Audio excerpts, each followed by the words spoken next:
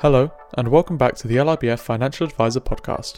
On this week's episode, we have John Somerville and David Owen again discussing the impact of COVID-19 on the industry and what the future may hold. Enjoy.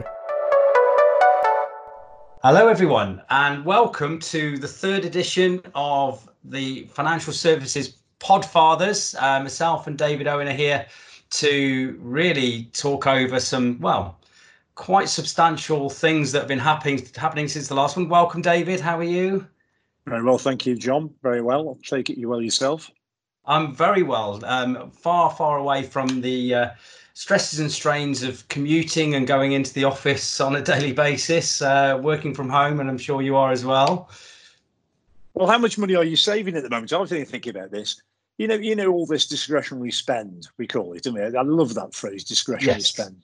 So it doesn't count, of course. It's on your phone using your tap and unwrap it sort of feature.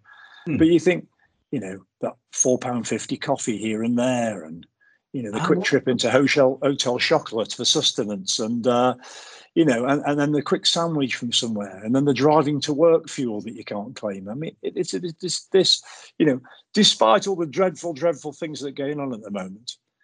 For those of us who are fortunate not to be impacted by such things, I think the sort of discretionary spend bit will look a lot healthier, I think, by the end of this month. I think that's spot on, actually. When you look at it, you're right. I just think I go on the train regularly, and that the guy that comes past with the sandwiches and the coffees looks always very tempting when you're sat there trying to do your emails. And the amount of money you potentially get through is quite substantial. You're absolutely right. Yeah, I didn't even think about that. Blimey. Well, at the same time, that's the real impact on the economy, because times that by 25 million people, let's say, and that's a bit of Dragon's Den bad maths, but so 25 million people not spending money in that way, significant impact. It's huge. I mean, most people spend on lunch and a coffee and here and there. You're talking, between £5 and £10 a day per person for 5 days. Let's say it's £10. I mean, it's an horrendous. You're talking anywhere between 30 and 50 quid, aren't you, for people? And that is money that is not going into the economy at the moment. Hence the reason why. And I'll take everybody through the agenda in just a second. But when we get to it, the market as it stands today is obviously being heavily impacted by the situation that we find ourselves in, and we will talk about that in some length at the end. But certainly, what we want to cover today, for all you lovely, loyal, good listeners out there, is number one, we want to talk about what impacts there are on an advisor now and in the foreseeable future when it comes to actually being socially distanced from their clients, and what sort of things could they learn from actually what they're going to be doing over the next what could be 12 weeks or even longer, and how they're going to manage that with their clients. But also going forward, what's that going to look like once we come out of this period? And my philosophy, and I've certainly come out of the last few days thinking I'm going to come out of this personally, my own personal opinion, and I hope everybody grasps this, is that I want to come away from this better than when I went into it. So I want, for whatever reason, health, fitness, personal mentality, attitude to work, and the things that I'm about to learn over the next few weeks, I want to be one of those that when I come out of it, I want to be right in that position that I can hit the ground running, and I'm going to be far more beneficial to society, to myself, and to our customers. I don't know if you've still given that some thought, David, but I'm sure that's something we'll get into in just a second. Just the last two things that we are going to cover. We're going to cover education in the current environment, what sort of things people need to do to keep themselves up to date from a CPD point of view, as well as actually potential upgrade to their qualifications, which I think is going to be something quite important. And then finally, we're going to talk about managing client expectations in what is really a severe downturn. What sort of things can advisors do to really help manage their customers' expectations and the situation they find themselves in? But going back to the starting point there, David, obviously my little philosophy there of getting out of this in a better position, being, don't let the virus defeat us effectively. What are your thoughts at the moment? Yeah, I think what's the best way to start, really? So what I've started thinking about, John, is the change curve. Now, I know that's been under some challenge for some time, just about anything in psychology has been under some challenge by the academic community. But if you look at the change curve, the different steps, it's reminding me of what we've gone through. So we've gone through that shock and denial. I think some could argue that we're only just over the denial side of it after last weekend. Then we've got the fear, anger and fear. There's plenty to latter about. Then we've got acceptance, which we haven't even come on to yet, I don't think. And we're aware anyway. So I think we've all for a long time operated in a certain way that hasn't largely changed. So we I know this is a very broad sweeping statement, but we've all driven a lot and probably too much, or caught the train or whatever. We've all operated in a certain modus operandi, and clients obviously have fitted in with that and expected that. I think it's a good chance to re-challenge what we do, and I think this goes quite deep as well. You look at the way in which providers expect to have documentation supplied to them with wet signatures and things like that. It's going to be really difficult for anybody to operate still in that really old-fashioned world of transacting business, and the world of digital signatures. So I think it goes from the advisors getting used to dealing with compliance on a remote basis.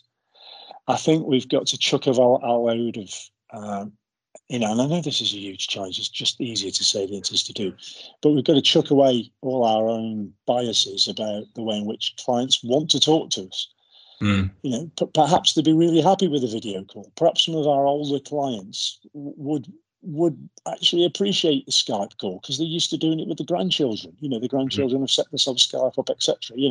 I think that sort of stuff, we've just got to accept that some people might want to do that, and I know some people won't, but let's try it. So I think that the client contact thing is something that gives us a good opportunity, and how efficient could we be if we weren't spending all our time traveling about? So that's that bit. And then, as I say, the other bit is, the industry, if we say we're the profession, the industry has got to make it easier to do business remotely, and not and stop using the excuse of systems, etc., legacy systems weren't allowed to do it. Let's just really accelerate the change, and help us. God knows how long this thing will go on for. Hopefully not too long, but help us to carry on doing things and keeping the economy moving. Yeah, I'd say the first thing is, we are very, very wasteful, aren't we? So when you think about some of the unnecessary journeys, some of the journeys we think we should be doing, even though necessarily not needed. But the technology depended on, my dear old mother, who I wasn't able to see, just for our listeners' benefit, it's currently Monday, the 23rd of March, the day we're recording this. So it was Mothering Sunday yesterday. And I, like many people out there, have, and my mother's 72. She's so I wasn't able to see her, which is obviously gutting from my point of view. But so I had a FaceTime call with her, and she's never done it before, and it was amazing. And she was absolutely delighted with it. She couldn't believe how clear it was, and all this sort of stuff. And you think, well, actually, and my mum's not particularly sort of financially aware or anything, so you've got to watch out on vulnerability and that sort of thing. But there are various clients out there who a quick video call, it's efficient, it saves time. You think about the traveling time, the amount of time we spend in the car. We think we're being productive because we're on the phone, as in talking through Wi-Fi Bluetooth on the car phone and that sort of thing. But actually, is that really productive? Is that a good way? Is it safe? Is it good for you?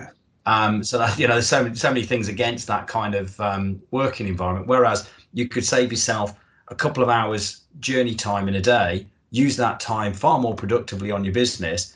And when you need to speak to somebody, schedule in a video call. How easy is that? I've seen, I don't know if anybody's seen this, but certainly online, if you go through LinkedIn especially, there's several different people advocating appointment booking systems that are out there that will link directly into whichever video call options you use. Today we're using Teams, aren't we, David? And it's perfectly clear, Yes. absolutely fantastic. But obviously many others are out there, you know, Skype, FaceTime, whatever it is you're going to use. And actually, you know, within a very short space of time, myself and I know David, we've been remote workers for a number of years. But for those that are just getting into it, where they've always been office based and now suddenly working from home, you'll find within a couple of weeks, this is second nature. Doing conferences, recordings, whatever it is, this is the way to do it. I've just last week I recorded a session that I was going to deliver at a symposium at the Gherkin, funny enough, in London. A half-hour speech that I was going to be giving. I've recorded it. It'll still be broadcast on the day, but through a webinar. And then I'll be available live afterwards for a Q&A. Now, how much more efficient is that if people are still going to get the same message? Nobody's had to travel. Carbon footprint is zero. Technology is fantastic because everybody's got used to using it. And then really the odd occasion where you do need to see people face to face, get a wet signature, whatever it is, something complex that needs to be got across, then, you know, reserve that for, you know, the right time. Does that make sense to you, David? I mean, it does. Right for me. Yeah, it does, John. It definitely does. I think, you know, I was just thinking as well, in the meantime, as well, you know, before we properly get impacted as in the way in which we do business. And you know, obviously I was thinking about, you know, pressure on underwriting departments, new business departments, etc., and the providers.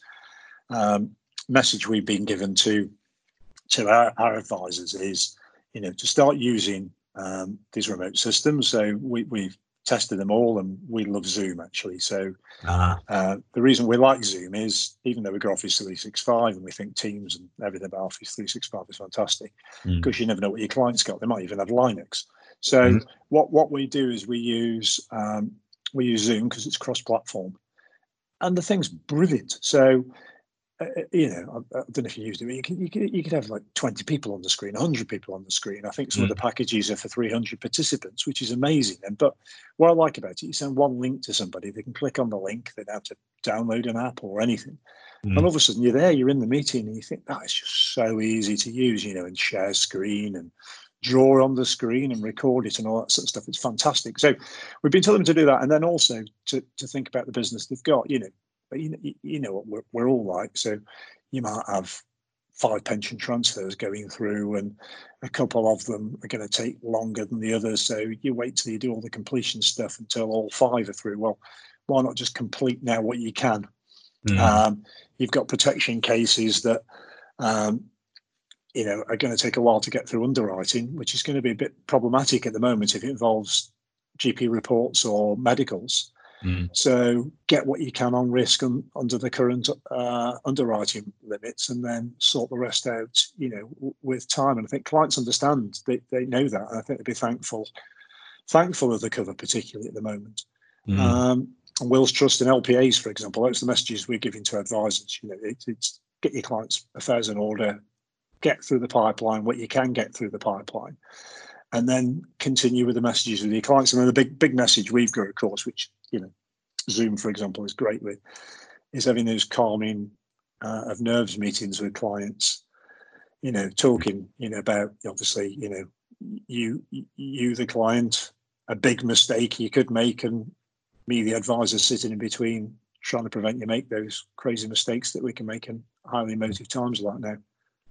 Yeah, I know what you mean. It's a couple of things, and I just want some great comments there, and 2 things really that stood out. One is coaching people to use the technology. So I was thinking this, the reason why I was able to FaceTime with my mum was because my younger brother lives with her. So and so he was able to show her how to use the iPhone to be able to do this. So of course, when you've got somebody on hand, it's absolutely ideal.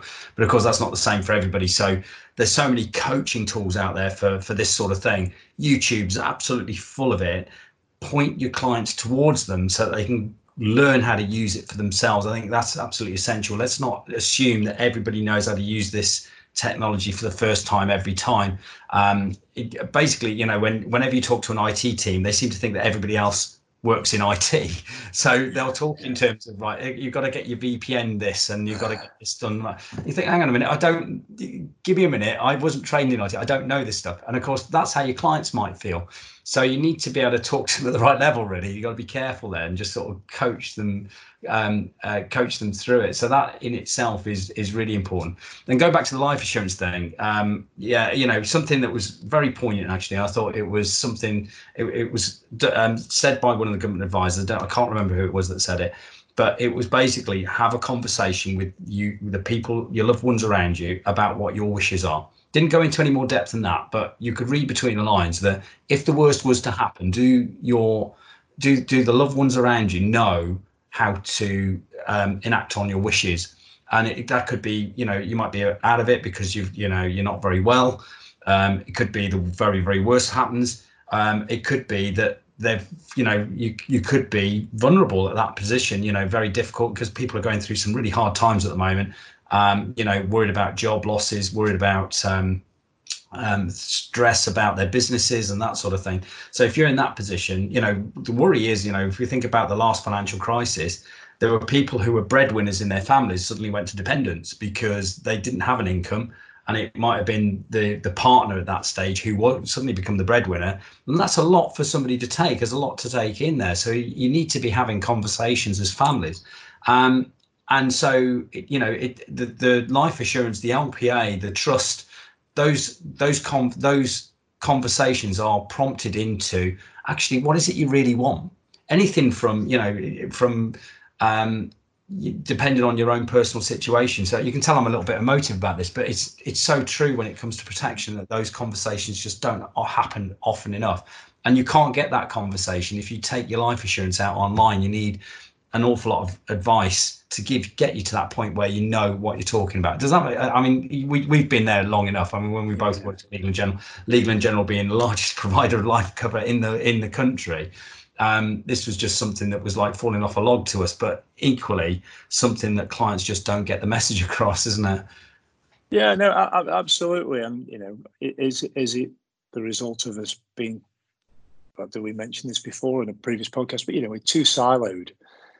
As a profession, and there's too many mortgage advisors who don't do protection, and there's too many financial planners who don't do protection, or just say to their clients, and I know this goes on, I'll just go online and do it there, it isn't really worth my time. One, it is, and two, you've got a duty of care to make sure they do it properly. And I think the other thing as well, just the simple old LPA. Imagine somebody who's put on a ventilator, and we were talking in the office just as this thing, we were all going through the denial phase of whether we should close the office or not, just over a week ago, and we somebody said then, as soon as somebody in the 30s dies of this thing, everybody will become very frightened. Well, it isn't just that. It isn't just them dying. If somebody goes into hospital, they're on a ventilator, and somebody's going to make financial decisions for them.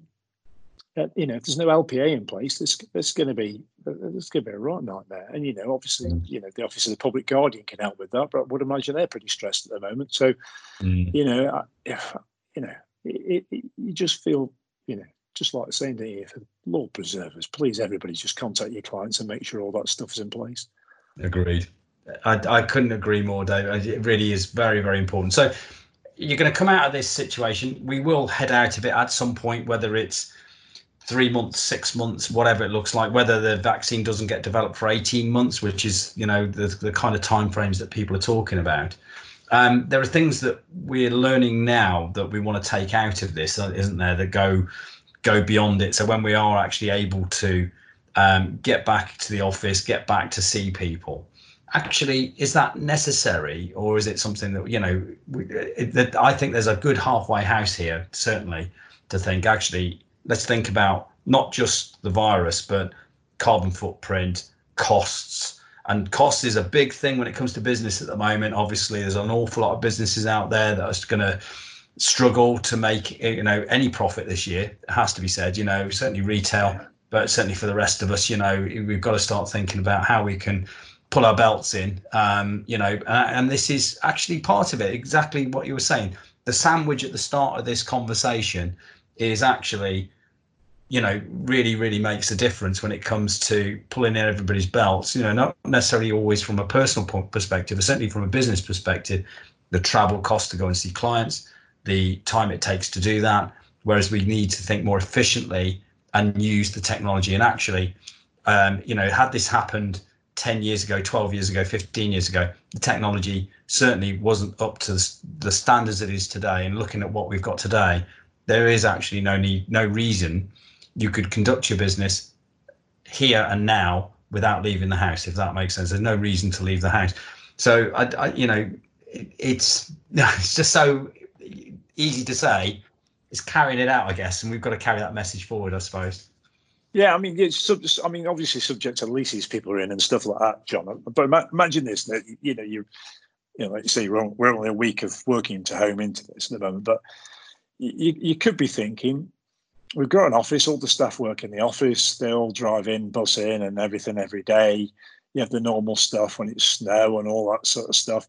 When it's normal flu type of the year, you worry about those people who haven't had the jab because they could be off sick and all that, all that sort of stuff that goes on and everything else that goes on about running an office.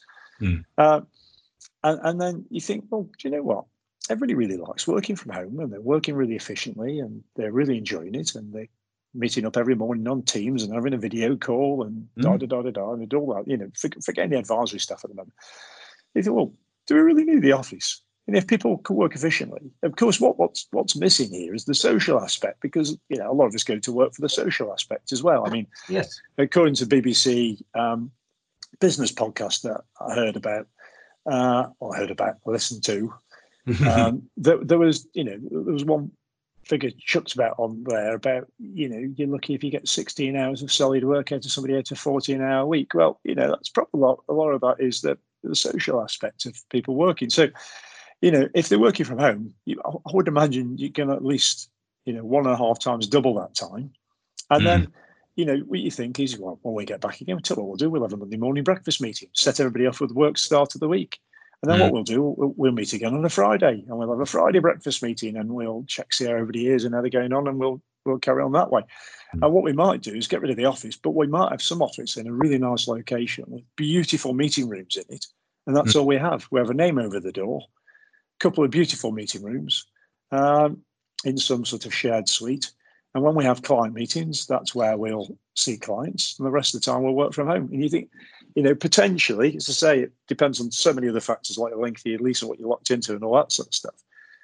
It might bring that type of shakeout. You might have a half okay office now, just because you like having all your people working in the office, and you might decide not to do that again. That's a great way of thinking about it. And I think what we'll do, we could talk about that one all day long, I think, because I think now is the time that people have started to open their minds to it. And really, this is something that will run and run now. I think the more we get into this, stop listening to everything in the media, start getting on with our day-to-day lives. And actually, that does bring me on to kind of the next subject, really, which is education in the current environment. Obviously, we are an educational body. We're very interested in this sort of thing. And we've been getting inquiries, actually, interestingly, on CPD. Because none of the events that would normally run for financial advisors are running. As we know, they've all been abandoned, postponed. Not quite. The only thing I've got to say, Tokyo Olympics. You've got to hand it to them for hanging in there to the very, very last minute. Denial again. Yeah, it's all denial. But I think that's the only event that is actually still running, as far as I'm aware. So I've just had one come through this morning that was due to run in May, and they've postponed it until April next year. And that doesn't feel like a postponement to me. That feels like a cancellation, and then that's next year's event, if you know what I mean. But that's another story. But yeah, we're all like, but of course, the CPD hours that you'd normally gain from these sorts of events, and it's not just that, but the networking and that sort of thing as well, they've all sort of gone, really. So that's the first thing. So where do you find CPD? Where have you, I mean, obviously, Dave, I know you're a great reader of these sorts of things, and one of your big things and passions is podcasts, isn't it? You tend to get an awful lot from that. Except for the moment, I'm not listening to that many, John, because they're all wittering on about the same sort of stuff. Whereas I want to listen to the news. The news is far more exciting at the moment. It's completely. I've avoided the news, for about 18 months because all it talked about is that B word. Yes. And it was just Groundhog Day, wasn't it? Every day, really. So where this thing, you put the news on, and you even get Boris coming on at 5 o'clock every evening. I tell you, the world has changed all over again. You're like, crikey, it's amazing. You think no podcast can keep up with that. By the time the recorded one, it's just like, us doing this, and there's one we're really not talking about, I sort of thing. They're out of date. But so, yeah, I think I'd listened to podcasts for a long time. In fact, this is my view. The first podcast I ever listened to is one of the longest running podcasts, well, two of the longest running podcasts in podcast history. One is This Week in Tech, Twit, and the other one is Marathon Talk. Okay. They're two of the longest ones. Now, what I discovered very quickly, particularly with Marathon Talk, and this is slightly off tangent for anybody listening to this, but if you are runners, you'll understand this, is no way could I get to listen to some of the top runners in history or of the current time by attending conferences. I'd never be able to do it. However, every week I used to be able to tune in, you can still do now, and listen to not only Tony Audenshaw, who the guy requires a knighthood, but also I could listen to people like Ron Hill, and I could listen to all these people, and I could hear interviews with them. They were incredibly engaging, and I would learn stuff I just wouldn't normally learn. It would be absolutely fantastic. And so I quickly thought, well, there must be more podcasts. So, I tuned into Freakonomics, etc. Maven Money podcast, all these different things. Now, some of them I just might drop in now and again if I like the subject of the week, and some of them I'll listen to religiously. Then you would go along to, take a day out CPD conferences and get a USB charger. And what you realise is the content there was stuff you've either heard about on podcasts already and several times over, or wasn't just as good a story, or in even worse, John, when you've sat there fact checking it on Google, you were quite sure that some of the facts that were going out there weren't probably something I would personally record as CPD. So, so I think podcasts have threatened conferences just because they are just so good. And, for one of the examining bodies that I have to submit CPD I got an audit. And I'd used all my learning notes and all that sort of stuff from listening to podcasts and was accepted. And I thought, thank goodness for that, because, I don't really like going out to many CPD events anymore.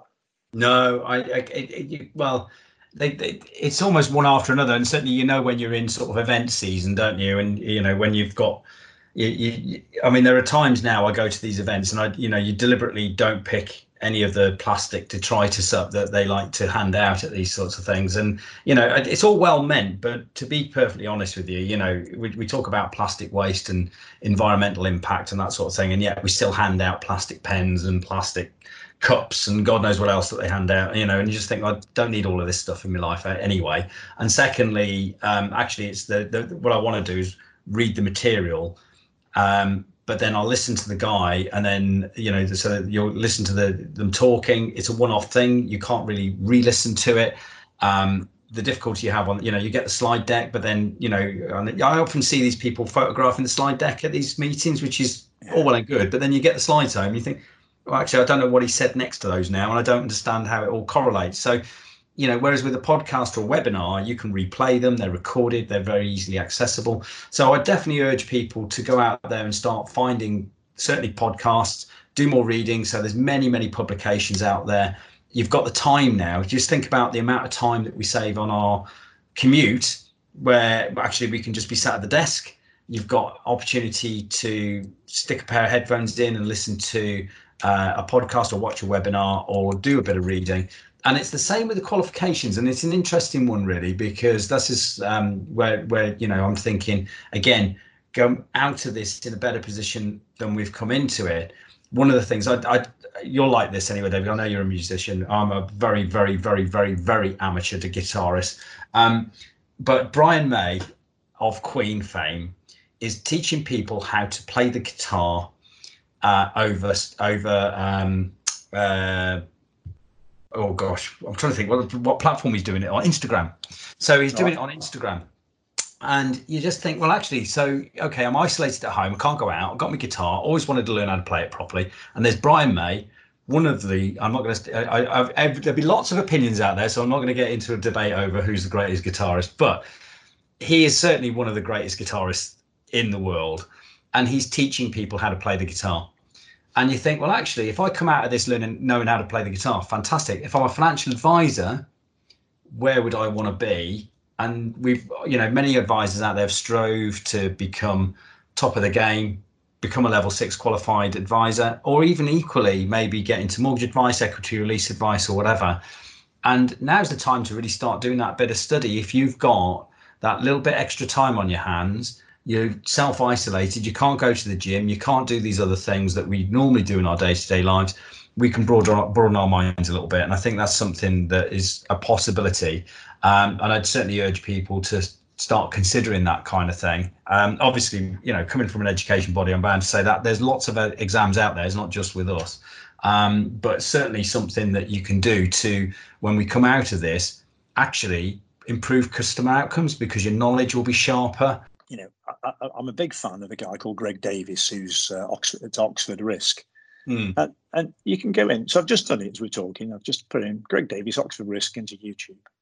On here, that's his YouTube, there is an absolute plethora of stuff of Greg Davis speaking. Now, if you ever want anybody to explain volatility to you involving 3 elephants, it's Greg Davis. It's brilliant. Just brilliant.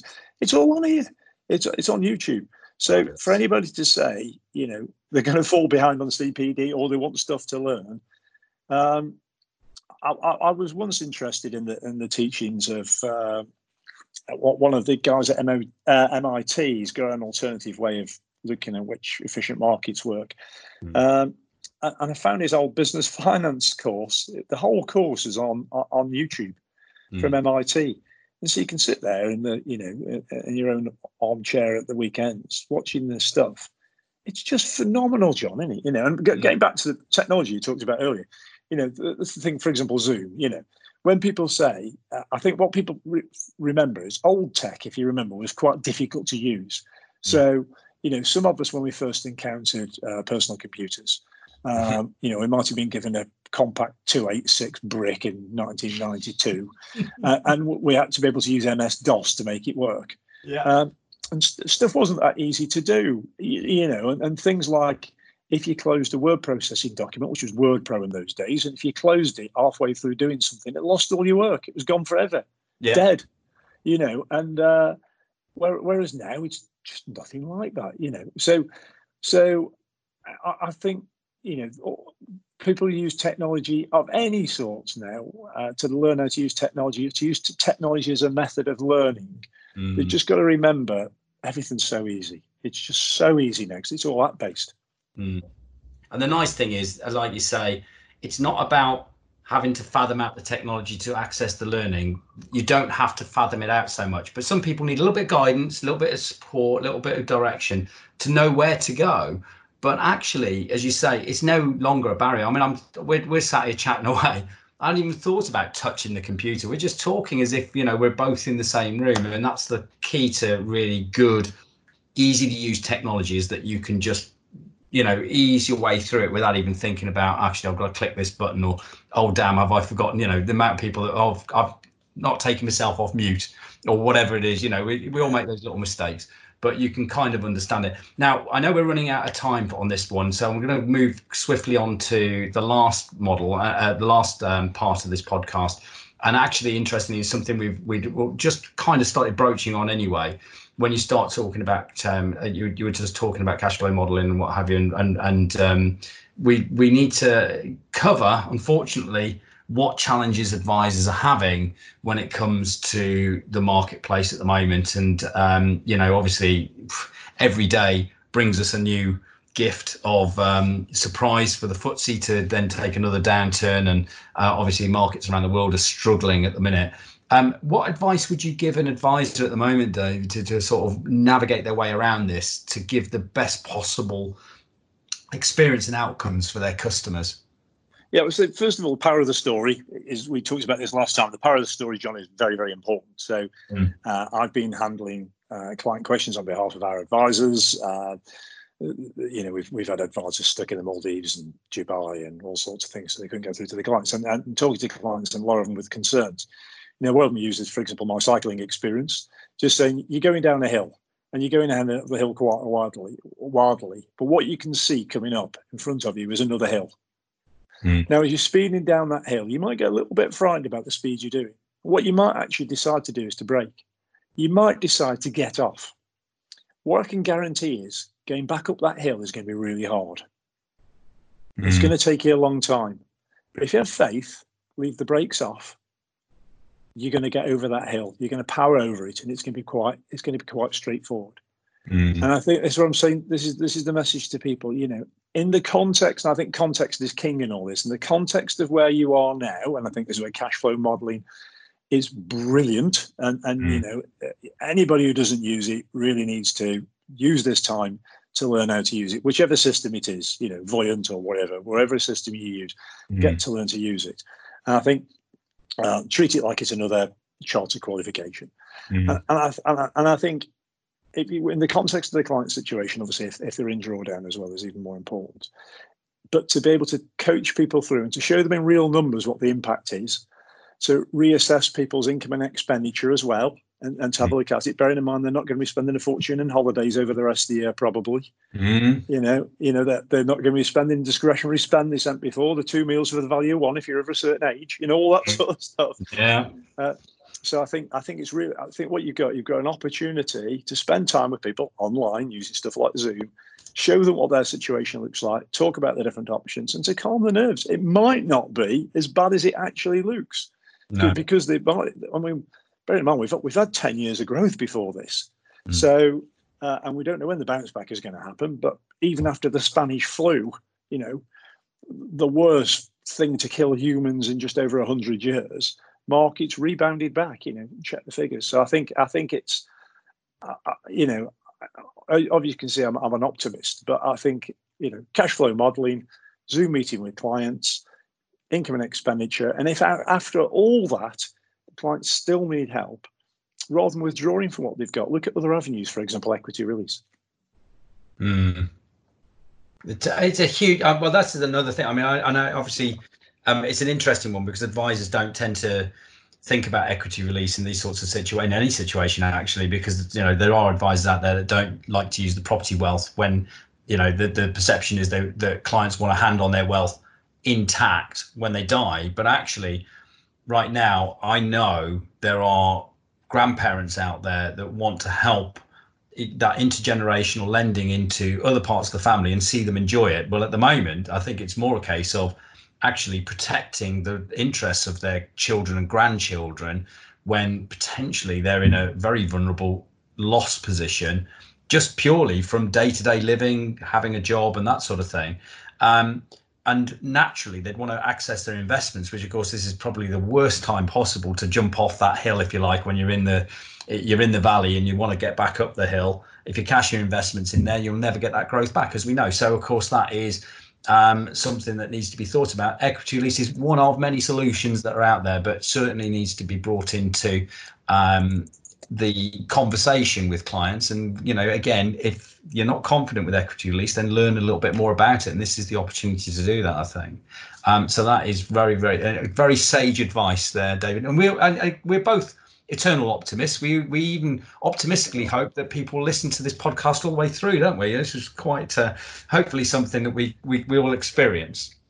Oh God, yes, yeah, definitely, and no doubt looking for that big sponsor, which is the LIBF. Yeah. Of course, we're always there to help. We're here to assist and make sure that everybody has got the information we need. And I really hope you are enjoying these podcasts, and obviously more and more of these as the days and weeks come along. David, I'm going to leave it there. We're just running out of time just now. So first of all, thank you very, very much. So Mr. Owen, as always, an absolute, genuinely honourable thing for him to do, to give up his time today and help us out with this podcast. I've been John Somerville at the London Institute of Banking and Finance, wishing you a very fantastic day today, and hope to be speaking to you all again very, very soon. Thank you for listening. If you want to hear more, then always consider subscribing on your chosen podcast platform and get involved in the conversation by following us on our social channels. All the links are in the description.